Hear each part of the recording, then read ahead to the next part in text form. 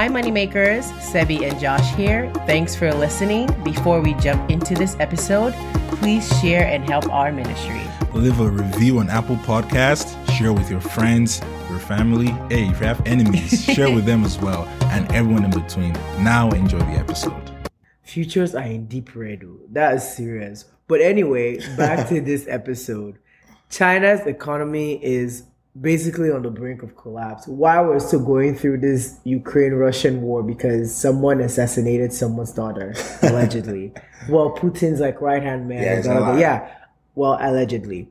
But back to China. So basically, they have been calling this a real estate Ponzi scheme. And this all started with Evergrande, that big real estate firm that was in China that defaulted last year. Basically, the idea of what people have been saying in summary is that how many of this real estate development occurred in China was they would start a property, like to build on it, then they would collect money for it. So they would just collect pre-approvals for it, collect all that money. Even before the construction happens. Yes, even before it does not exist. You're just collecting money based on it. You're so putting whenever a the deposit. building is now built, the people that do the prepayments They have the right. Yeah, exactly. So it's kind of like how you see it here in the US. Like you see the model home, you like it, you pay for it, then building starts, then you move in. But here's the problem.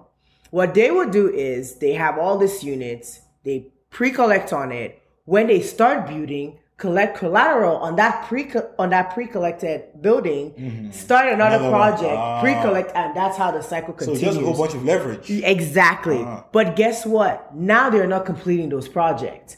And these people who took the deposits are having to pay for those mortgages. Yes. So they're still So paying. why aren't they completing the project? They're not able to. They don't have enough funds for it because they're over leveraged. So think about like having like 1 million here. You're paying loan on that and you collected like 500,000 here. Yes. Then now you have this 1 million, but you're still going to pay the workers to complete that building. Yeah. But because they're over leveraged and they put that building in collateral, nobody's giving them more money for that. That's why they're going through that cycle. They have to pay interest on that as well. Exactly. So because there's not enough money to finish up the project, that's why they can't complete it, and that's why they're protesting. This speaks into the reason I saw this about, I think it was last week or 2 weeks ago, the Chinese government actually cut rates. Yes. And they did the 44 billion bailout package for their home developers. Yes. As well. Just because they're trying to delay the inevitable, because people were saying that this was supposed to happen in 2015. Some rumors about it was supposed to happen in 2019, then in 2020, then in 2021, now in 2022. Who knows? 2023 again. But it looks like they're very good. Yeah. They're very good at delaying this. Now, what does this mean for the U.S. economy? How is it going to affect us? Because I mean, it's in China, but guess what? Coronavirus was over there, not affected us. Exactly. So similar to how the 2008 was, when a major economic crashes, everyone's going to be affected, and China is the second largest economy in the world. So this is definitely going to affect us. And because of this, there's also been rumors about some companies that are doing like shady stuff and all of this shadiness happening.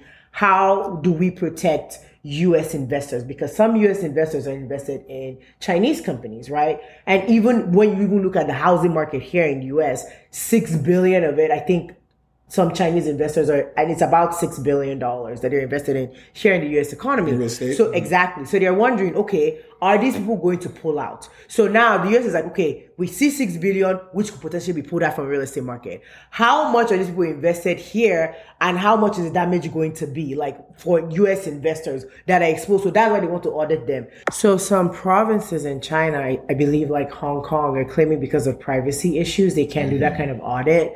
So some companies are voluntarily delisting themselves.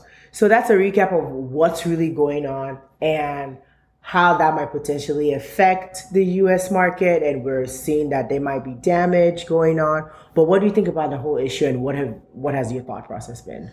Yeah, I think it's definitely been very, very interesting. And something that stood out to me that you said is just how China has been putting this off for a longer time. Yeah. You know, I think they say that, if you fall out of the first floor of a building, maybe you break your leg. But if you fall out of the 6th or 7th step, you might actually die. No, you will die. What you talking about? Whenever you postpone pain, yeah, it causes things to be way worse. Look at America with inflation. Yeah. We also that, Fed, they should raise the rates much earlier, but they kept waiting and inflation just kind of went out of control.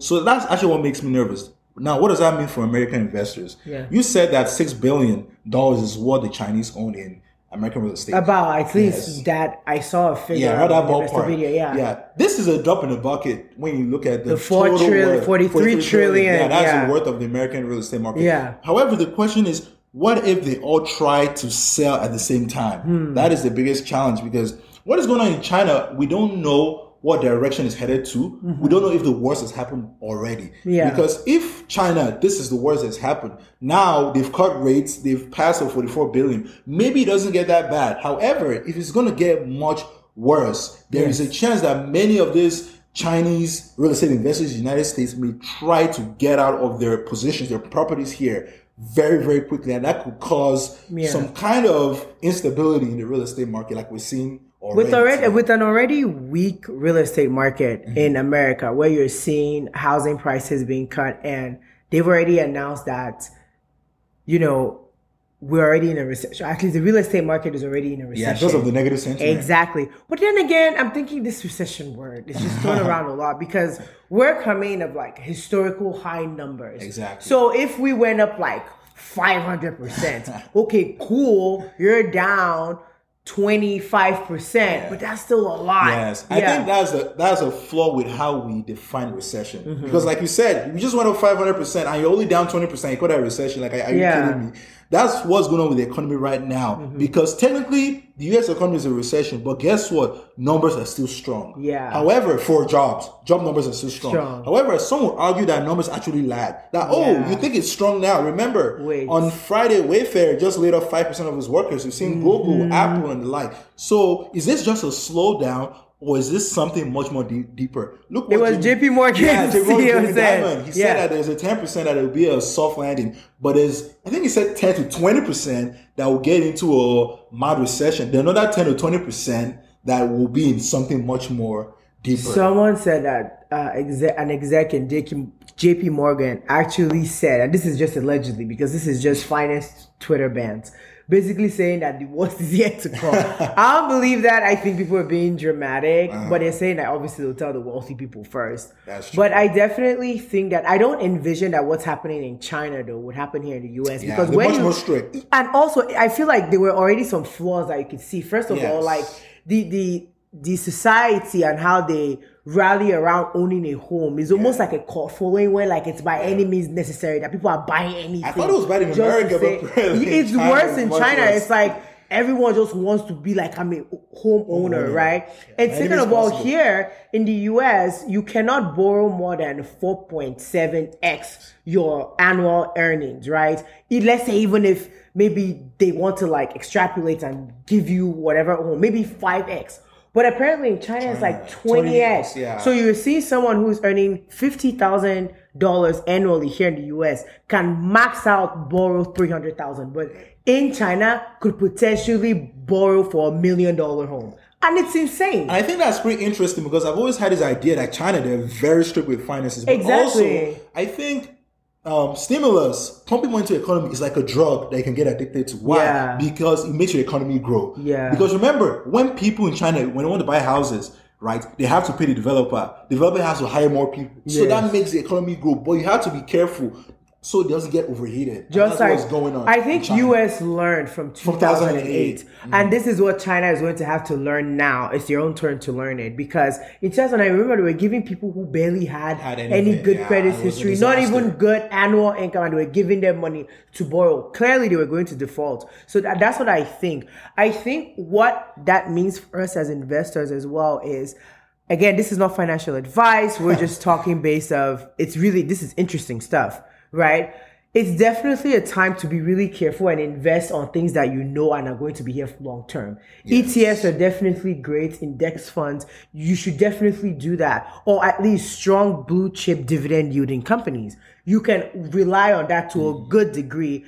And it's looking like real estate might not be that jewel of an investment as it once was. At these prices. I saw someone tweet something. He was like, a country has two choices. Either that real estate will be a very great asset and can make a lot of it, or many people in America will be able to afford a home. You can't have both of them at the same time. Because if house prices are just going to the moon, then get ready for a lot of homelessness, get ready for apartment rents to go to the moon. So pick your poison. Yeah. And I think what many people can do is to wait for the bottom of the cycle. For example, we've been waiting for for a while. Yes. So that's actually another question, if that will come. You know, but it's great that we started to see the first steps. House prices are going down little by little. Hopefully it gets to a point where people can actually afford it. Yeah. Even though the institutions, the investors will not like this, but hey, what do you want them to do? People cannot afford to own a home right now. See if you're selling $150,000 home, hit me up in a safe neighborhood. Because just kidding. But that's all we have for you today, guys. I hope you enjoyed this episode and be safe out there in this investing streets.